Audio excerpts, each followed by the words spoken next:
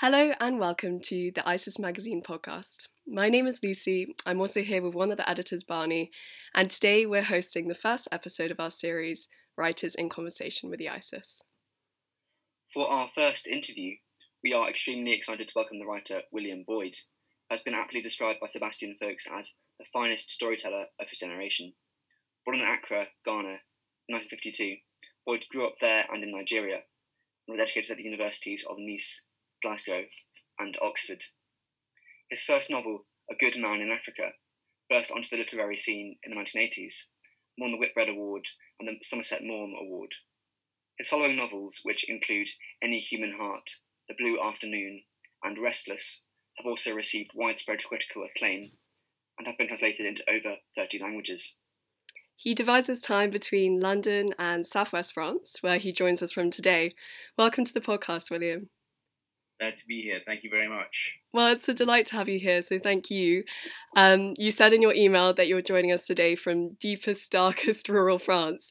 So could you tell us a little bit about what it's been like over there? Have you self-isolated there? What's lockdown been like?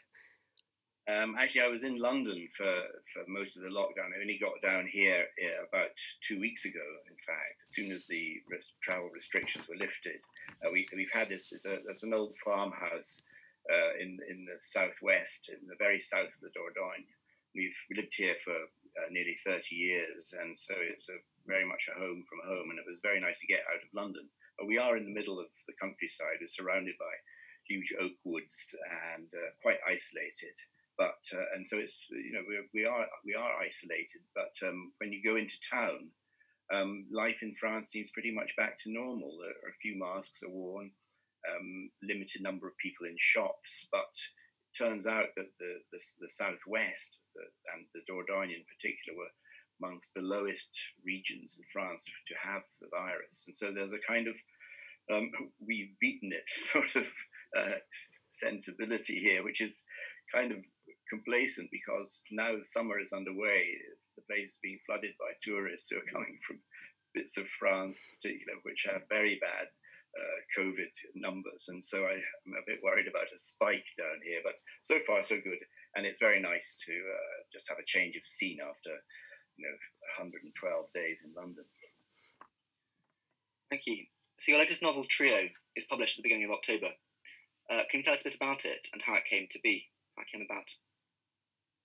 Yes, it's an interesting. I mean, all novels have their own kind of unique generation, and this one came about from an idea I had, which I've now abandoned. But I thought you could write you could write 3 novellas. This was the idea, hence the title Trio, and you could read them in any order, and they would still make perfect sense. It had this kind of experimental narrative idea in my head, and I blocked the whole thing out, and I think it would have worked.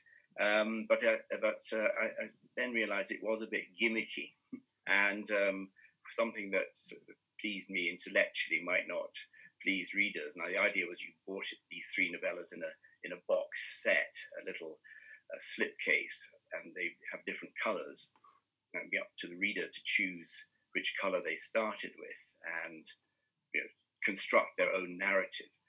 And the 3 novellas were all told from different points of view. But so basically, I've taken that notion of 3 characters and their stories and their secret lives, and woven it into an orthodox novel. But you cut from chapter to chapter to the different characters, 2 women, 1 man, and they're all involved. It's set in 1968, and they're all involved in various ways in the making of a slightly naff swinging 60s British film in Brighton, which has got the classically 60s title of Emily Bracegirdle's Extremely Useful Ladder to the Moon. Those are the sort of films the British film industry was making. But it's not about the film so much, it's about the secret lives of these 3 people. And the epigraph to the novel comes from Chekhov, where he says most people lead their real, most interesting lives under cover of secrecy. And that's what I've been examining. What are people's secret lives? And in this case, one of them is a woman who's a novelist who's married to the director of the film. The other is the producer of the film, a man, and a young American actress called Annie Viklund, who's starring in the film. And their secret lives are complex and quite dark, and but that's sort of running under the surface of this rather comic, silly British movie. That sounds fascinating. I'm so excited to read it. You mentioned the 60s there, and I don't think they would ever have predicted this pandemic. So I guess my question is, the atmosphere that you wrote this book in is very different to the one it will be published into, and of course bookshops are now open. But do you think the climate that this book is being released into will affect how it's read? I don't think so, actually. I think, as far as I can understand, reading has gone up enormously in this pandemic, and I think that the sales of ebooks in particular have been huge. And so I think that people are just looking for some kind of diversion or some sort of intellectual stimulus. And I don't think the fact that this is set, way back in the last century, is going to inhibit people reading it. If anything, people are extremely keen to get away from the kind of mundane boredom of living with a pandemic, and so I suspect that the escapist aspect of fiction is going to be a real draw and a real strength. And I hope the book will sell well. But of course, what you can't do in the same way as you used to is promote it. And I have a kind of one-man show that I take on the road, which is a 90-minute monologue, anecdotes and so on. And that we had a 6-venue tour booked in various theatres around the country. That's all gone by the board. So now we're doing everything in live streams, and it'll be very interesting to see if it works. If a live stream interview is going to sell as many books as going to a literary festival or something like that. So we'll see. But I think the appetite for reading has gone up massively. Thank you very much. So we mentioned in our introduction that you were born in Ghana and also lived in Nigeria as a child. Can you tell us a little about what it was like growing up there in West Africa? Yes, it was an extraordinary childhood. Some journalist once said to me, "You're the last of the line," and I thought, well, nobody likes to be the last of any line, but I guess I am, in that my parents spent their working life in what began as a colony. It was the Gold Coast when I was born, and my father was a doctor and my mother was a teacher, and they spent their entire adult working lives in Africa. I don't think that happens now. People go out on a 2-year contract or a 5-year contract. But the other thing that was astonishing in retrospect about West Africa, and particularly Ghana and Nigeria, is there was no white settler class there, unlike Kenya or the then Rhodesia, or let alone South Africa. All the Europeans, as we called ourselves, were just there to work, and then they went away again. So there were no second generation, third generation white people there, and so the atmosphere was completely racially tolerant and free. And as a child, as a kid, or as an adolescent, I could go anywhere I wanted, fearlessly. And so there was an extraordinary privilege, which I realize I have had, that I could inhabit these 2 African countries almost like a Ghanaian or a Nigerian. And when I last left Nigeria, when I was in my early 20s, but I could walk through the city of Ibadan, which is where we lived in western Nigeria, at midnight without the faintest tremor of worry or anxiety, and go to a club or go to a cinema. And so I had this rare and now gone experience of being, a white child in a black African country, but one where there was no segregation, no racial issues. It was amazing. I mean, in Nigeria, when I was living there in the late 60s, I was in my late teens. The country was torn apart by military coups, and then by a really savage civil war. And I lived through the Nigerian civil war, the Biafran war, but I think back to some of the experiences I had. It stopped at roadblocks, being searched, having AK-47s pointed at you, being ordered out of buses in town,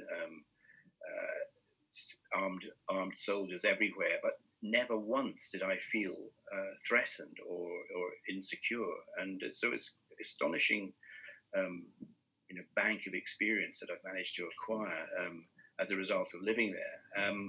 And I've pillaged it in my fiction, but I also think it's had a huge effect on the kind of person I have become and the attitudes I have. It's all thanks to that strange, exotic, and wonderfully liberating upbringing I had in West Africa. Thank you so much for telling us about that. You mentioned there that your experience growing up in West Africa was hugely formative for you as a person, but also for your fiction. It laid the foundation for your first novel, A Good Man in Africa. It was immensely successful for a first novel. And how did you get into writing? What made you want to be a writer? It's interesting. I mean, it was actually my fourth novel. I had 3 unpublished novels before A Good Man in Africa was accepted, but I think I wanted very early on, in the end of my school days, I was contemplating what my adult life might be, and I come from a family of Scottish professionals. My father was a doctor, my uncles are engineers and farmers and dentists and things like that, and so there was no artists in the family at all.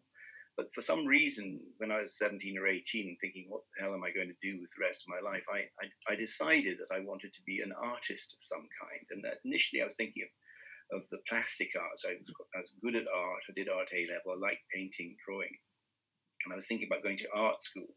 But I think more to the point, I realized I was temperamentally unsuited for a normal job. And so I sort of almost, willfully or unilaterally thought, well, I'll be an artist, I'll be a novelist. If I can't be a painter, I'll be a novelist. But of course, I didn't know any novelists. I had no idea how to set about it. But I went to university in Scotland. I went to Glasgow University, and they were very enlightened. This is early 1970s. They had a resident writer, and that was the first novelist I met, a man called William Price Turner, now long forgotten. But he was very encouraging to me. Again, I entered a short story competition, which I won, which made me think I wasn't fooling myself. And then when I came to Oxford to do a D.Phil, I thought, right, now I'm really going to try and become a writer, whatever that involved. I had my safety net of academic life, and I ended up teaching, became a college lecturer at Oxford, but I was always wanting to be a writer. And I suspect it was because, initially I'd seen some movie where there was a writer sitting at a typewriter bashing away, and then he stood up and mixed a drink and wandered out onto his balcony and looked out at the swarming streets below, and sipped his drink. And I thought, yes, this is the life for me.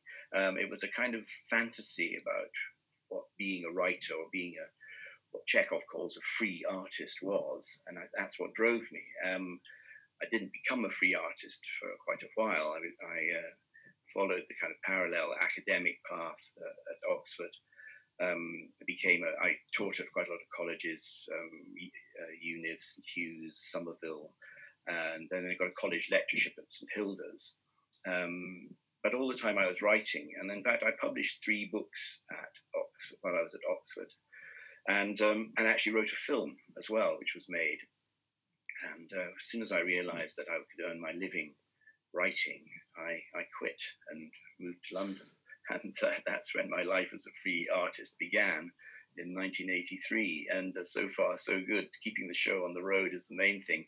But it all came about from, a vague desire to be, free, I suppose, not to have a job, not to have to go to work on Monday morning at 9 o'clock. Luckily, I was able to pull it off. What was your academic area? What did you research for your D.Phil? I wrote a thesis on the philosophical background to the poetry and prose of Percy Bysshe Shelley. So it was the Romantics, really. And I never finished my thesis. I wrote about 3/4 of it. It was a kind of excuse in a way to allow me time to write. And I wrote a lot while I was at Oxford, notionally doing my thesis. I also became quite a regular reviewer on the Sunday Times, and I became the TV critic of the New Statesman, as well as writing novels and short stories and screenplays. But I had some very good supervisors at Oxford, and I kept up the pretense.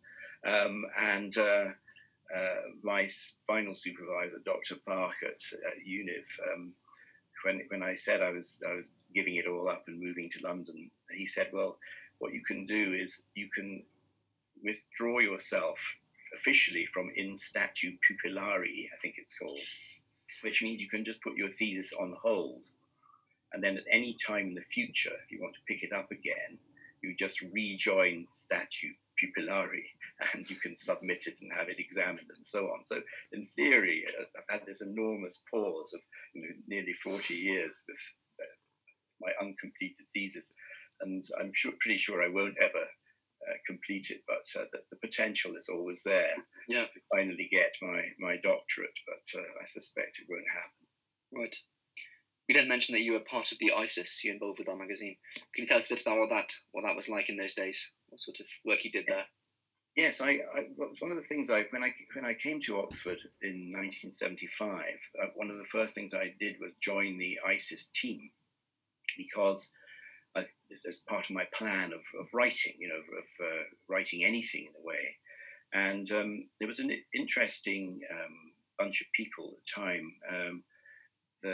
The editors in my day was a man called Tom Barnicoat and Emma Smith at joint editorship. And amongst the contributing editors was me and a guy called Stephen Garrett, who became a very successful television producer, and another writer called Pico Iyer, who has had a career as a novelist, but primarily a travel writer who's written for Time magazine for years. So the three of us were in our early 20s, all working for ISIS, which was in a sort of house in those days, as I recall, sort of converted into offices. And it was real analog publishing.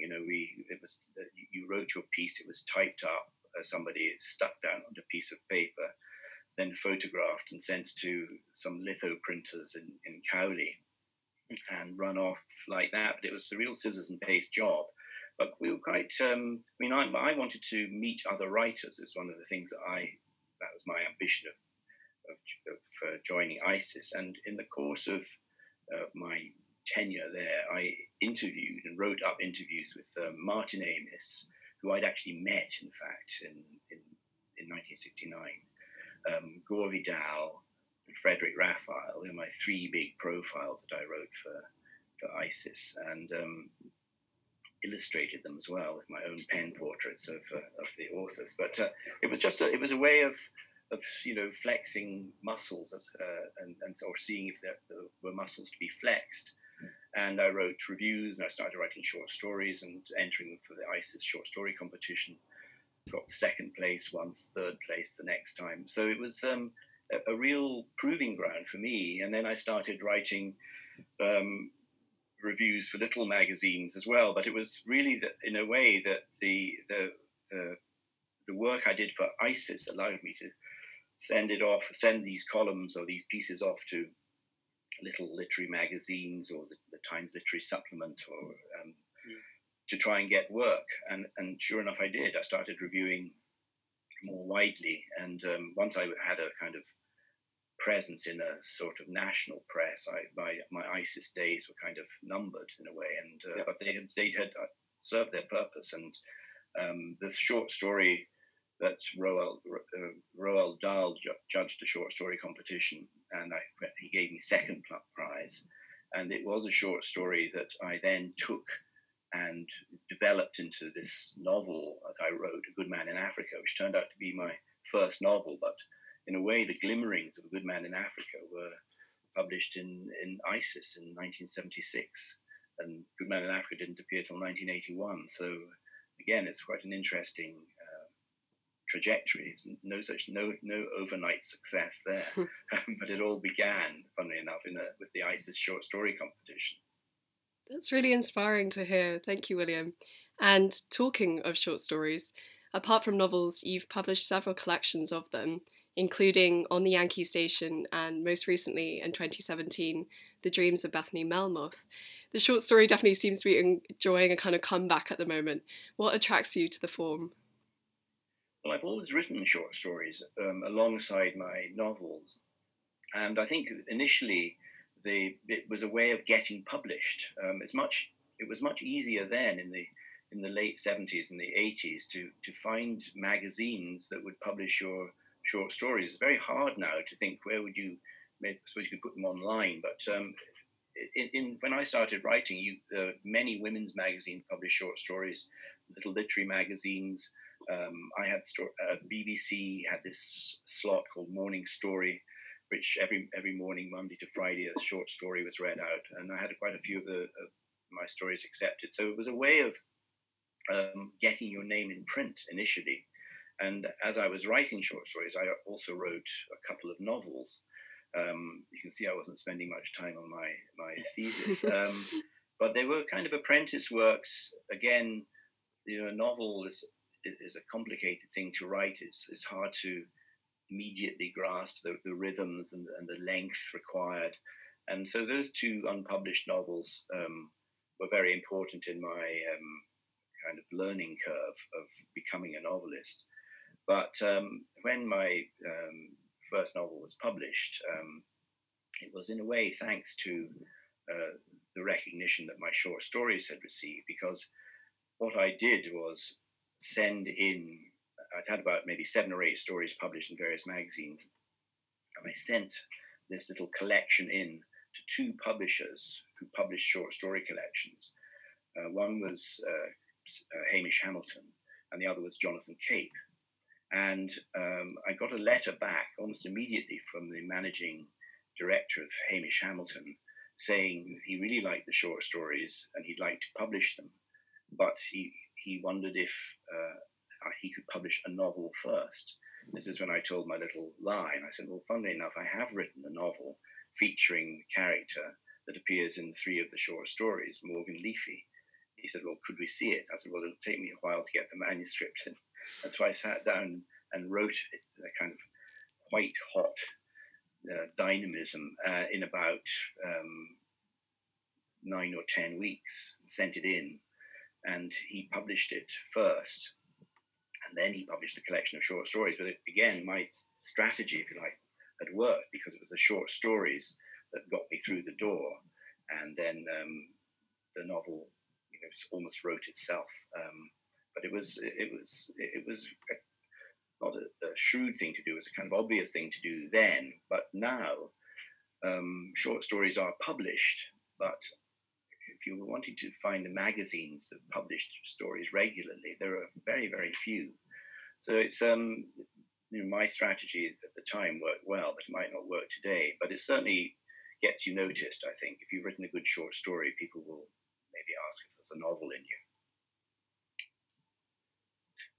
Many of your novels, like Any Human Heart or Sweet Caress, are kind of whole life novels, in so much they follow one character over several decades, often meeting figures we recognise from history, Woolf, Joyce, Picasso, and Hemingway, to name a few.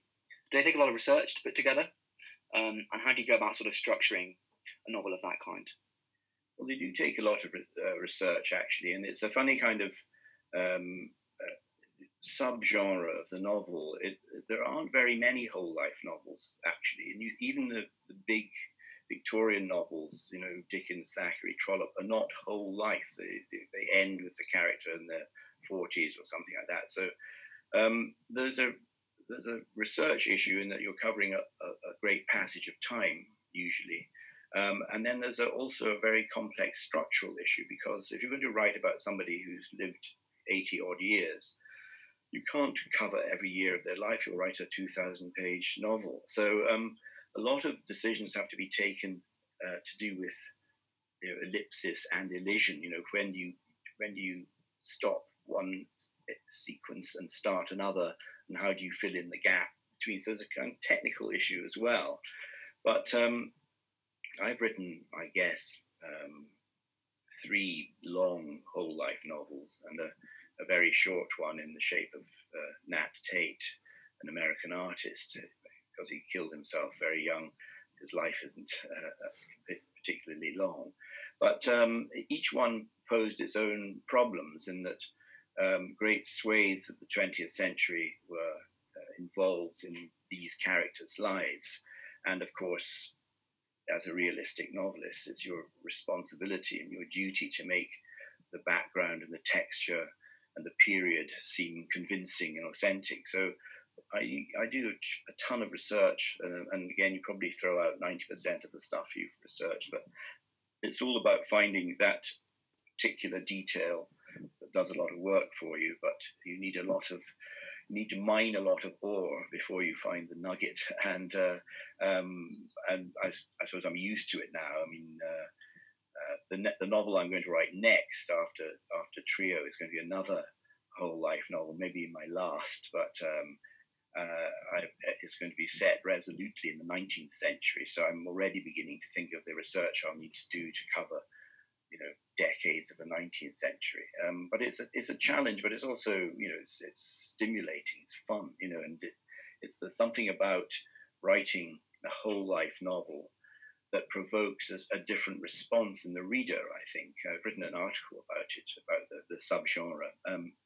And I think because you, the reader, have all the information on that person from cradle to grave, you almost have a different relationship with that character than you would in an orthodox novel, because because it does cover the whole life and the ups and downs and the triumphs and tragedies and so on. You're able to sort of construct a mental portrait of that fictional character that is different from the fictional portrait of a character in an orthodox novel. And I found that the reactions to my whole life novels are different from the ones from my orthodox novels. People seem to identify with the character in a way that is particularly strong. It's very interesting. And one of the reasons I wanted to write Sweet Caress was, having written 2 long 500-page novels about 2 men's lives, I wanted to write a woman's life from cradle to grave, just to see if the effect would be the same. And it is true that the readers react differently. The effect of the character seems more potent when you've got the whole life there rather than just part of the life.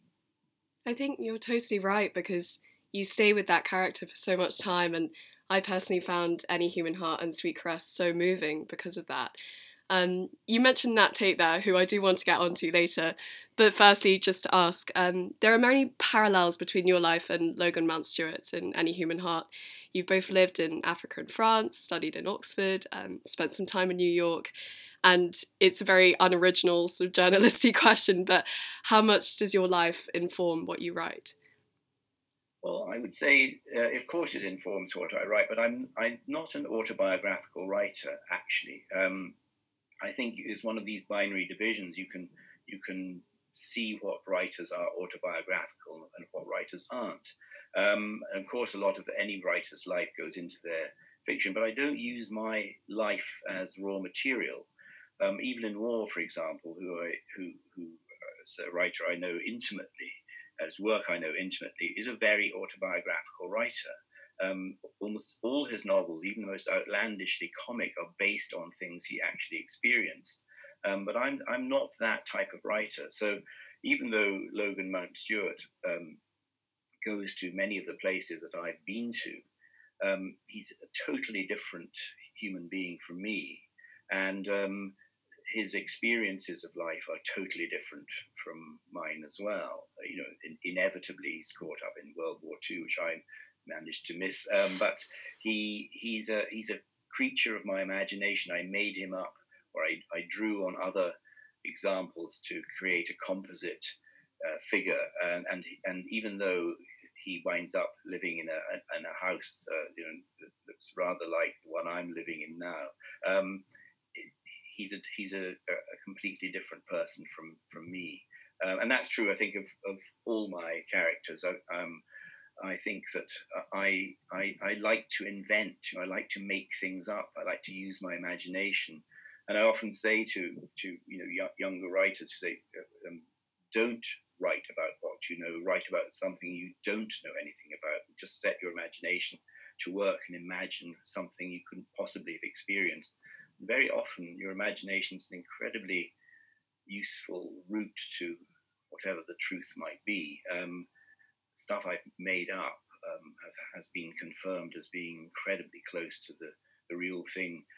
For example, I wrote a novel about a surgeon, and I've got quite a few surgeon friends who've read it, and sort of they're curious as to how I know so much about the kind of mental stresses and strains of being a surgeon. But I just used my intuition, used my imagination, did a certain amount of reading, and in that curious alchemy that is a novel, it comes out very close to the reality.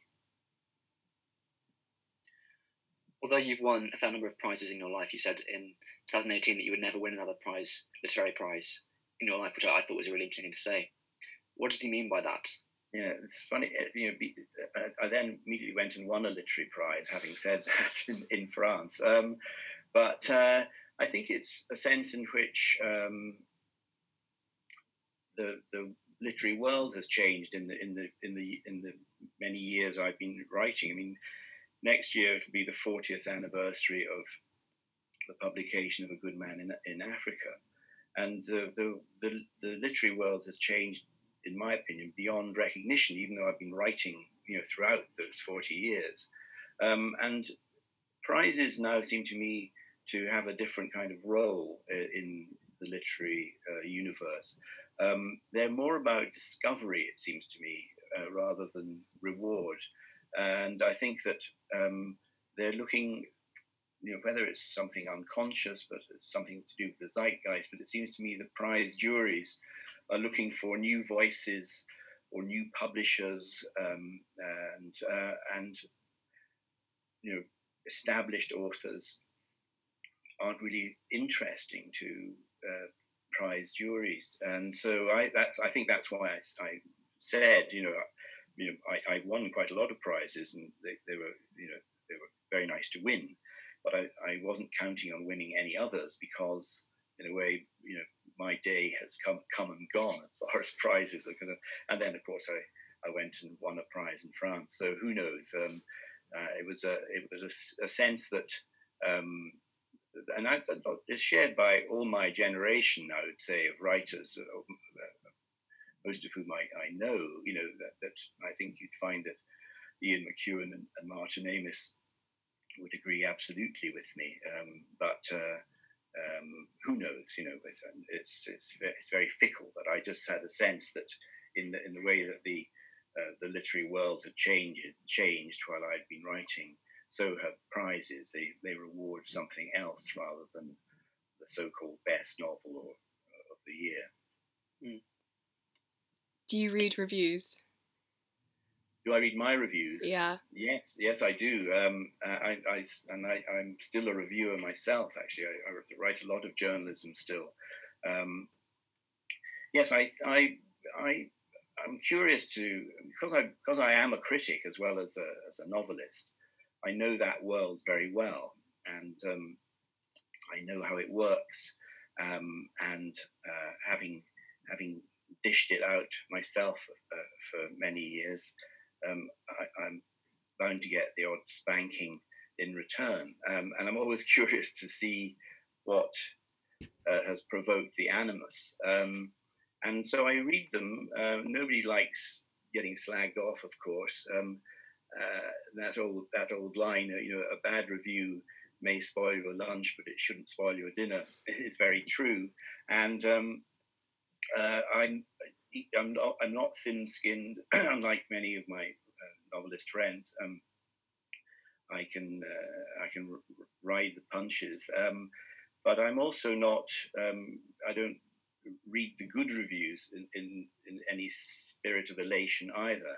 I think I'm quite objective, and I know what works in my novels and what maybe hasn't quite come off. But I am. It's. I think it's a temperamental thing. I know lots of very successful novelists who are still brooding about a bad review they got in the TLS 20 years ago. So it's part of the territory, and I think it's always quite interesting to know who likes you and who doesn't. Thank you. In one of these whole life novels you mentioned earlier, you wrote a fictional biography called Nate Tate, an American artist, an elaborate hoax presented as a real biography. In your words, Nate Tate was an abstract expressionist who destroyed 99% of his work and leapt to his death from the Staten Island ferry. His body was never found. At the book launch, you went some way to persuade people that Tate was a real person. Art critics and David Bowie were in on the joke. Is it true that people began to reminisce about Nate Tate and even fell for it at the launch? Yes, it's a fascinating experiment in a way. I was on the editorial board of this magazine, Modern Painters, which is a very serious art magazine. Came out 4 times a year. Very eminent editorial board of professors of art history, cabinet ministers, and one day the editor, Karen Wright, said, "Is there any way we could get fiction into a serious art magazine?" And I stuck up my hand and said, "Why don't I invent an artist?" That was almost kind of a joke. But also on the editorial board at the same time, who joined the same time as me, was David Bowie, because and it was I got to know him, fairly well in the 90s, because we were the 2 new boys. We all sat together at the editorial board dinners and things like that. And Bowie had a small publishing company called 21 Publishing. And when I wrote The Life of Nat Tate, which was about, in the book, it's 80 pages long, and it's illustrated with found photographs and some few surviving drawings of Tate's. Bowie said, "Why don't we publish this as a little book?" I said, fantastic, great idea. It had appeared in the magazine, and so he and his team produced this fabulous little coffee table monograph printed in Switzerland with color illustrations, and lots of photographs that I had found and captioned. And Bowie, I think this was his idea, he said, "Let's launch it and in New York and in London at a big party and see what happens." Well, I wanted it to be a very slow burn, and it's an elaborate hoax. It couldn't be done today because of Google and the internet. It's a pre-Google hoax, but I covered my tracks really well, and I had 2 friends who participated in it. One was Gore Vidal, the novelist, who remembered meeting Nat Tate, and the other was John Richardson, who was Picasso's biographer. And John, who I had got to know, knew Picasso, and he knew Georges Braque and Ferdinand Léger. He was really part of the art world. And so I said to him, "Would you join this hoax, John, and introduce Nat Tate to Georges Braque and Picasso?" And so he said, "Yes, be delighted." And so when you're reading the book and you're beginning to feel skeptical, I have never heard of this guy, and how extraordinary that almost all his work has been destroyed. You begin to suspect it, and then you come across a reminiscence by Gore Vidal, who says, "Yes, I remember Nat Tate. He was a good-looking boy, but he drank too much." And then John Richardson anecdotalizes about the dinner that he gave for Nat Tate, where Picasso was there, and you think, well, it must be true if those 2 remember meeting him. And then the artwork and the photographs are incredibly convincing, I think. And the whole thing was then presented, this all down to Bowie. He then asked if his friend Jeff Koons, the pop artist, if he could throw a party for the launch in Jeff Koons' studio, and he didn't tell Jeff Koons about the hoax. And so we had this very glittery party in Manhattan on April Fool's Day, 1998. And we were going to have the exact same kind of party in London at a new restaurant. And we had all the young British artists were going to come along. Very glittering crowd. I mean, who wouldn't come to a party hosted by David Bowie anyway? So there was a great gathering of people. And amongst the conspirators was the art critic of the independent newspaper, a man called David Lister. And at the Manhattan party, Bowie read out extracts from the novel Deadpan, and he actually had provided the blurb for the book. And David Lister went around the room asking people, had they ever heard of Nat Tate? And of course, people dug a hole for themselves and jumped in. Yes, what a wonderful artist. Such a shame about his tragic suicide, and so on and so forth. And we were about to do the same thing in London a week later, and I had been interviewed by quite eminent journalists about this discovery, this lost painter I discovered, and I was a slightly awkward position because I'd been lying to these people basically about Nat Tate and how I'd come across him doing some research. But David Lister felt he had a scoop, and in the intervening week between the New York party and the London party, he blew it wide open. Front page of the Independent: British novelist hoaxes Manhattan art world. Now, how many people were hoaxed and for how long, I don't know. Certainly a good few, but it became a sort of 24-hour global news story. I was interviewed by Jeremy Paxman on Newsnight. Radio stations around the world wanted to know about it, and all because I think people love a hoax, and particularly if you're hoaxing pretentious literati or glitterati, even better. And it blew up in my face, as it were, it detonated, and it's never gone away. It's always mentioned in the top 10 world hoaxes. Every time there's a hoax, I'm rung up by newspapers to ask what it's like. When Banksy was outed by the Mail, I was asked to write a piece about what it's like to be outed as a hoaxer, and so I'm filed under hoaxer. But it's, of course, not just the sort of elaborate nature of the book and the hoax. It's to do with David Bowie's fame and renown, because he was involved in it, and he was one of the key conspirators, and he published the book. I think that's why it's endured. I mean, it's about to be translated into Italian and published in Italy, and I know I'm going to be interviewed out of my skin by Italian newspapers because of the Bowie connection.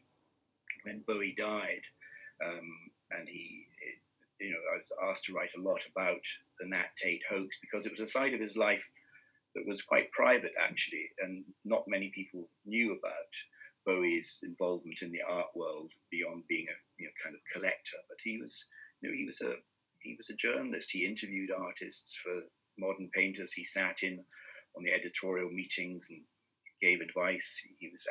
I think it allowed him to be, in a way, his private self rather than his public self. And of course, he was on his mettle. Just the fact that he was a rock icon cut no ice with professors of art history. And so it was a very interesting period of his life. And I know that the reason that the hoax has lasted so long, over 20 years now, and still going strong, is because of the Bowie connection. I love so much reading about it. I don't think you see hoaxes like that so much anymore. So it was really enjoyable to read about. And you've described in the past that it's a kind of investigation of authenticity, that hoax. Do you think all books have that duty as well, to investigate authenticity? Well, I think they do, or they have to seem authentic, particularly if you're writing in the realistic tradition, which is what I do. The broad tradition of the realistic novel. If it doesn't seem real, if the people who populate your stories don't seem believable, then I think the book has failed. So there is a real sense in which authenticity and verification and plausibility lie at the root of the fictional enterprise. And I think you have to take it very seriously if you're purporting to present a world that is real. And I think that's again part of the novel's power. It allows you, I'm paraphrasing some quote, that it allows you miraculous access to the minds of other people in a way that real life doesn't, because other people are mysterious and opaque, but in novels they're not.